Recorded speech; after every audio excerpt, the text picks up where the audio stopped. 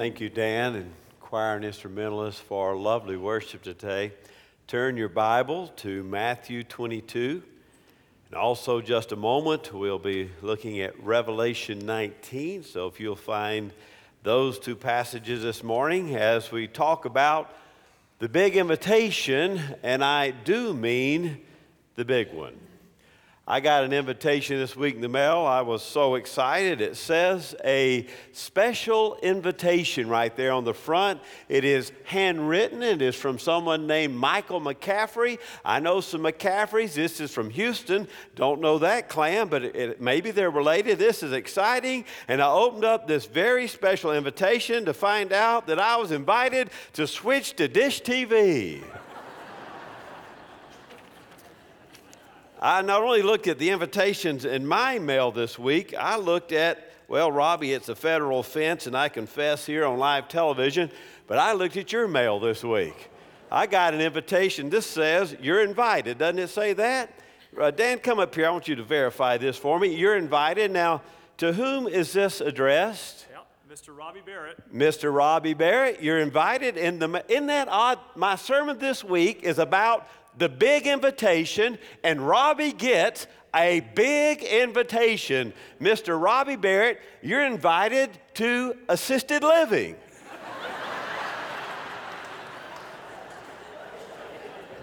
Am I telling the truth? Yes. Robbie, we've all kind of noticed. Prophecy right here.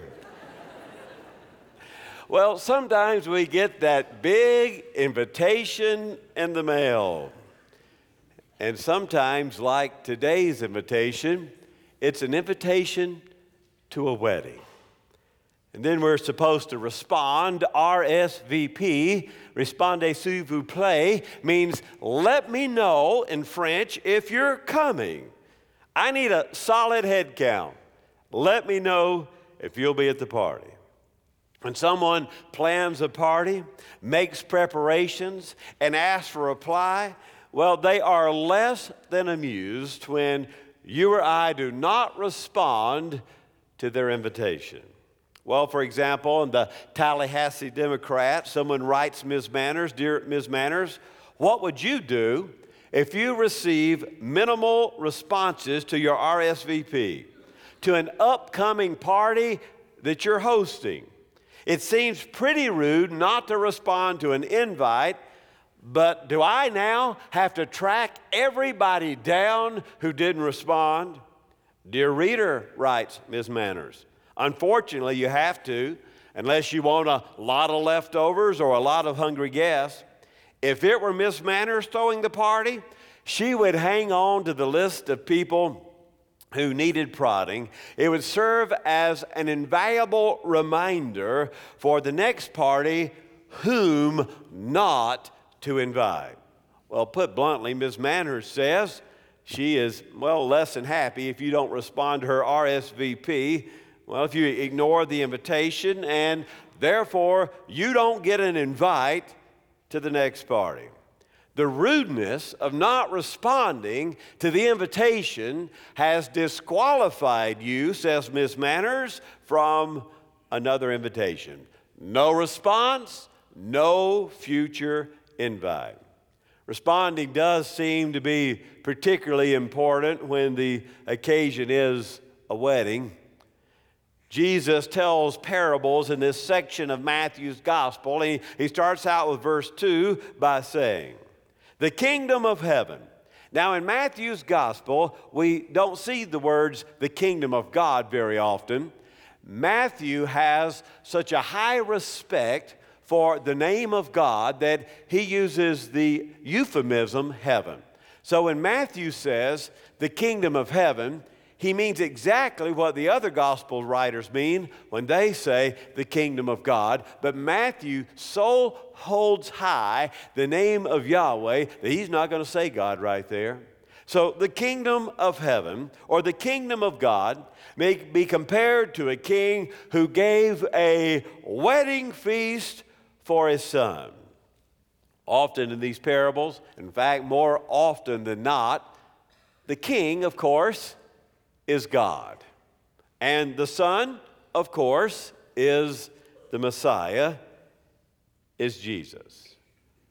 Well, weddings are no small occasion if you've gone to all the preparation for your guests. They are a tremendous amount of work and planning, as any bride or bride's mother would tell you who has recently undertaken the task of the enormity of this occasion. The average wedding in America, according to costofwedding.com, costs $25,764. The average wedding costs $25,764. Well, where would you spend all that money? Attire and accessories, hair service, makeup service, manicure and pedicure, band or DJ, musicians and soloists, gifts and favors, invitations and postage, ceremony programs, rings, photography and video. Now there's a big one. Venue rental, reception food, cake, and oh my goodness, don't forget the preacher. Throw them all in there, and it's about $26,000 for a wedding today. And some weddings, of course, cost a whole lot more than that if that's average. In today's dollars, Prince Charles and are you ready? That wedding was $110 million. Wow. Did you get an invite to that? I didn't get one in the mail. Prince Harry and Meghan Markle, recently, $45 million. Prince William and Kate Middleton, $34 million. Chelsea Clinton and Mark Mazinski, $5 million spent on a wedding. But what if, after all the planning and the preparation and the reservations, what if you go through all of that and nobody, and I mean nobody, shows up to the wedding? That's what happens in our story this morning. The king sends out the slaves. Well, let's look at verse 3. Let's pick up. And he sent out slaves to call those who had been invited to the wedding feast, and they were unwilling to come. And again, he sent out other slaves, saying, those who've been invited, behold, I have prepared my dinner. My oxen and my fattened livestock are all butchered, and everything is ready. Look at this plea. Come to the wedding feast. But they paid no attention. Listen to these words carefully. They went their way, not the way of the king, who equals God. They went their way. One to his own farm, another to the business, and the rest seized his slaves and mistreated them and killed them. He tells his servants, you go out and you tell all these folks, I have a big wedding and I am ready. The meat has been butchered. Everything is set in place. But notice, they pay no attention. They go their way. They don't respond to the king, to God's invitation to come to the wedding feast that he has prepared for his son. One goes to a farm and another goes to a business, but no one goes to the king's son's wedding. So he sends out another set of servants and says, come on. And notice what they do to them in verse 6. And the rest seized his slaves and mistreated them and killed them. Now, the cooks have cooked for days. Jars and jars of wine have been opened to breathe. Olive oil has filled all the lamps to the hilt, and they are lit. The palace has been cleaned and scrubbed and decorated, and not one guest makes an appearance, not even one. Come on, Be my guest. Come to the wedding, he pleads. The food is spoiling. The wine cannot be resealed. The king's good mood has turned into a foul mood. Now, there can be little doubt that those who were first invited to the wedding but refused to show up at the Messianic banquet are ancient Israel.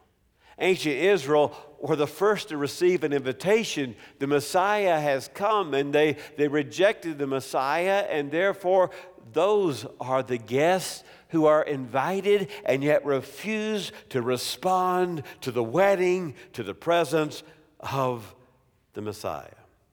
Now, the idea of a wedding feast as an image, or a feast in general as an image of the kingdom of God, the eternity with God, having a place at the table, is an ancient one. The prophet Isaiah speaks of the day of redemption as a day when the Lord will make for all his peoples a feast of rich food, a feast of well-aged wines on the mountain of God, Isaiah 25. When Isaiah thinks about what it means for creation to be restored and for humanity have a relationship with Yahweh again, he says it's going to be a feast on the mountain of the Lord. You remember Luke, the prodigal son, when the son who was disobedient and like those in Matthew, went his own way. When he returns, it is what? Kill the fatted calf. We are going to have a feast of redemption. Well, actually open your Bible. Now turn to Revelation 19. This is a powerful final image of what it means to be in heaven, to have a place at the Messianic table at the wedding feast. Look at Revelation 19, verse 7. Let us rejoice and be glad and give glory to him, for the marriage of the Lamb has come, and his bride has made herself ready. And it was given to her. Now, I want you to notice the clothing here. It'll come up again in Matthew. I want you to notice that if you come to the wedding, you got to have on the right clothes. I want you to notice that. It was given to her to clothe herself in fine linen, bright and clean. For the fine linen, what is the right clothing at the Messianic feast, wedding feast? Notice what it is. The righteous acts of God's people. The righteous acts of God's people. And he said to me, right, blessed are those who are invited to the marriage supper of the Lamb. If you got an invite to eternity, sitting down to the table as part of the bride of Christ, the church, and he said to me, these words are true words of God. I fell at his feet to worship the angel, and he said to me, do not do that. I am a fellow servant of yours and your brethren who hold the testimony of Jesus. Worship God, for the testimony of Jesus is the spirit of prophecy. So here in the last book, one of the last images of what it means to spend eternity with God is to put on the linen of righteousness and to take your place, and blessed are you if you have received an invitation to that ultimate final feast, the wedding feast, the marriage feast of the Christ. So by every biblical evidence, God likes to throw a party, whether it's in the book of Isaiah or in the Gospel of Luke or in John's Apocalypse, Revelation. God likes to throw a party, and he likes to invite everyone. The Jews were invited first, but they refused to come. And in God's long-suffering nature, he sent out the slaves, saying to them, now come on, everything is ready, everything is prepared. My food is spoiling at the banquet. It will not keep. Come on. Look at verse 4 at the end. Come, he says. Come to the wedding feast. But they all have their excuses. One goes to the rural area, another goes to the city, another one to the farm, and another one to business. And some had the audacity to kill the king's slaves. Like the ancient Israelites, you see the parallel? Those who kill the servants who invite you to the table are like the ancient Israelites who killed the prophets of God when he sent the prophets and said, "Come to the place of repentance." They killed the servants of God, rejecting both God and his invitation. Now, the king is not amused. He sends armies to destroy those who reject the invitation. A foreshadowing perhaps of the Romans coming in and destroying Jerusalem in AD 70. And he says, those who are invited are not worthy. Now look at verse 9. Go into the highways, go into the byways, find as many people as you can. Since the folks who were on the invite list didn't show up, you go out, you beat the bushes, you fill up the banquet. The food is spoiling. The wine is ready. Well, I want you to notice three things about this parable. First of all, the invitation is much too serious to ignore. The invitation is much too serious to ignore. In preparation for this sermon, I began reading about wedding ceremonies and customs around the world. One of the things I discovered about the Indonesian weddings is you better show up. Attendance is very, very important. And the more folk who come to an Indonesian wedding, the merrier. Every relative, every acquaintance, every distant friendship. Why, I know you've had this happen to you. You get that wedding invitation in the mail, you read it 4 times, and you think, who on earth is this? And why did they invite me to a wedding if I don't know them? You make 3 phone calls and find out that that is someone's brother, second cousin, third sister, step-nephew who's invited you to their wedding. Well, Indonesians like that. In fact, if you don't get an invite and you want to go to an Indonesian wedding, you come on. Your presence is a blessing to the couple, and it is a sign of your approval. And in an Indonesian wedding, if you are a no-show and you have business relationships with anybody in the wedding family, they're probably looking for a new merchant. If you have family relationships with anybody in the wedding, there's going to be some tension in the family. When you get an Indonesian wedding invitation, that invitation is to be taken seriously. It is a matter of honor. So it is in Matthew 22. Come to the banquet. Come to the wedding feast. Come, will you come? And some people say no. Just as surely as I am preaching this invitation to you this morning to respond to the invitation to the great messianic banquet, some of you watching by way of television and some in this great sanctuary, over and over again and again today, God sends a messenger to say, you need to respond. I'm giving you an invite. You need to come and take your place at the table. And like you have before, rejecting God's messenger, more importantly, rejecting God's message, and worst of all, therefore, rejecting the Father and the Son for whom the wedding is given, you seal your fate in an awful and terrible way. God this morning has sent a messenger to you. For you, it may be your final messenger. You are invited to the wedding banquet. You are invited to come to the table. How could anyone possibly cold-heartedly ignore the invitation from God to come to his table? Well, the first thing I want you to see this morning is this invitation is way too important to ignore. Second thing I want you to see is everybody's invited. Everybody is invited.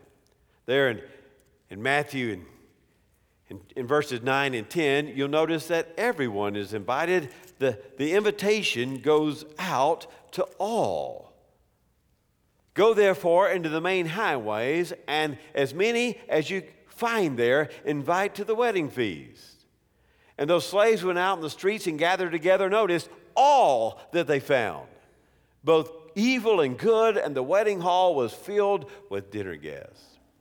For those of you who would tend towards being particularist, I want you to see in this particular passage that the invitation for salvation is for everybody. I want you to invite all. I want you to go out in the highways and, well, the ones who were on the list, they're not worthy to be on the list anymore. I want you to invite everybody. I want you to notice verse 10. Not just the good, but the good and the evil receive an invite to go to the wedding feast. Everybody's invited.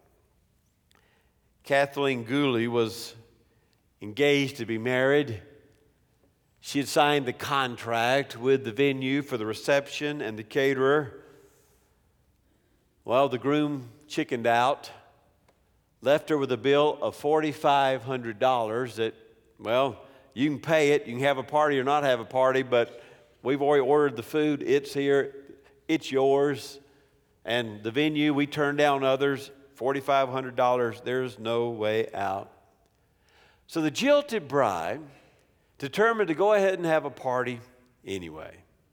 She sent out invitations to the homeless shelters, and 150 folks who were homeless came to her reception, which was going to be her wedding reception. They bussed in homeless men and homeless women and homeless children, and some of them who had not had a meal like this ever in their lives of this quality. Miss Gooley attended. Instead of white, she wore black and went ahead and wore her corsage, and she said, as she danced the night away with folks from the homeless shelter at her $4,500 reception, she said, I wanted to take something bad and make something good of it. For the first time, the Hilton had the most unlikely guest. The homeless and the hungry danced the night away, for now, on this occasion, they too were included. That's exactly like this story. Go out to the highways. Invite the unlikely. Invite the good. Invite the evil. Invite everybody you see. Tell them, I have butchered the calves. The wine is breathing. The table is set. The lamps are lit. Everybody, absolutely everybody is invited. Notice that word again. All you find, verse 10, are invited. Congregation, I want you to hear these words. They're somber words. God's purposes will be accomplished with or without you or me.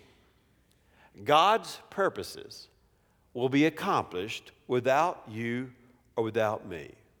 There will be a person at every seat at the Messianic banquet. If you don't choose to sit in your chair, someone will be in your chair. There was nothing that the guests had to do to get ready. They received an invitation. It was not dependent upon their goodness or their evilness. They were all invited. Everything had been made ready. And what they needed to do was just show up to the party. It's a bunch of nobodies in Matthew 22. It's the commoners. It's the townsfolk.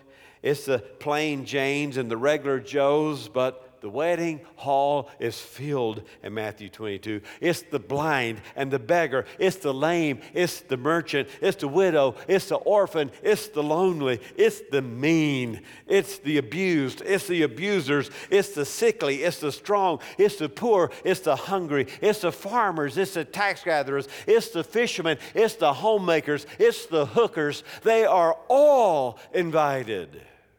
Come. You have an invitation to take a seat at God's table.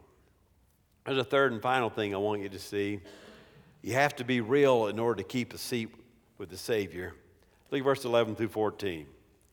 When the king came to look over the dinner guest, he saw there was a man not dressed in wedding clothes. I picture it this way. He's over there by the punch bowl, and he's gobbling down the finger foods. And everybody else at this black tie occasion, this wedding, has on their black and white tuxedo or their fitting evening dress. and you look over there, and that guy's got on shorts, and he's got on a white T-shirt with yellow stains in the armpits. He is really not dressed well for this wedding. He is terribly underdressed, and, well, the king sees him, and notice what he calls him. He said to him, "Friend." You don't want God to call you friend. If you look at Matthew's gospel, what does he call Judas in this gospel who's going to betray him? Friend, do what you must do. On that day, you don't want God to turn to you and call you friend. That's not a good thing. In the parable of the vineyard, the one who's complaining, he says, "Friend, didn't I pay you what I agreed to pay you?" Friend is not always a good word. Sometimes it's a bad word. And just like Judas was amongst the apostles pretending to be a follower of God, this person is mingling amongst the wedding guests, pretending to have earnestly and honestly responded to the invitation. Judas proved to be a fake, and the man without the wedding attire of righteousness is a fake as well. Notice, and he said to him, "Friend, how do you come in here without wedding clothes?" And he was speechless. The king said to the servants, "Bind him hand and foot and cast him into outer darkness, in that place where there's weeping and gnashing of teeth, for many are called, but few are chosen." Spurgeon said, "The man without the wedding garment is a type who pretend to be Christians, but they do not honor the Lord Jesus. They do not honor his atoning sacrifice, and they do not honor his holy word."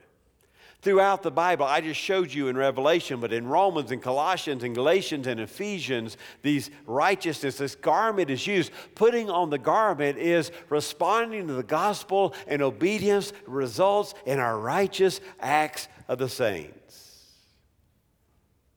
So there is a dress code if you respond to the invitation. Of course, this is not about tuxedos and shorts. It's about righteousness, making yourself ready. If you show up to the wedding banquet with self-conceit and self-righteousness and self-importance, then you will be tossed from the banquet. You have an invitation to the wedding feast. How will you respond? Let us pray. Oh God, today we hear again your invitation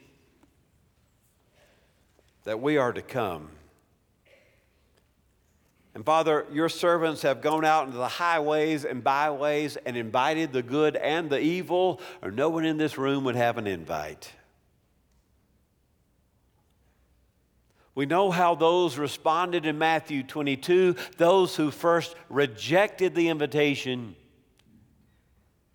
and those who showed up and danced at the kingdom's banquet. The only question left this morning, oh God, is how will we respond? In the name of Jesus we pray. Amen.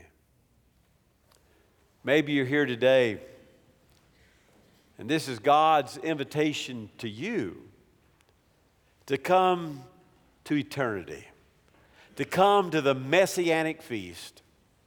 And like all the preachers and messengers that God has sent your way before, I am yet another one bringing the word to you. The table is ready. The cattle are butchered. The wine is breathing. The lamps are lit. And today is your day of salvation. The invitation is much too important to ignore. And everyone is invited. Respond in faith, putting on the clothing of righteousness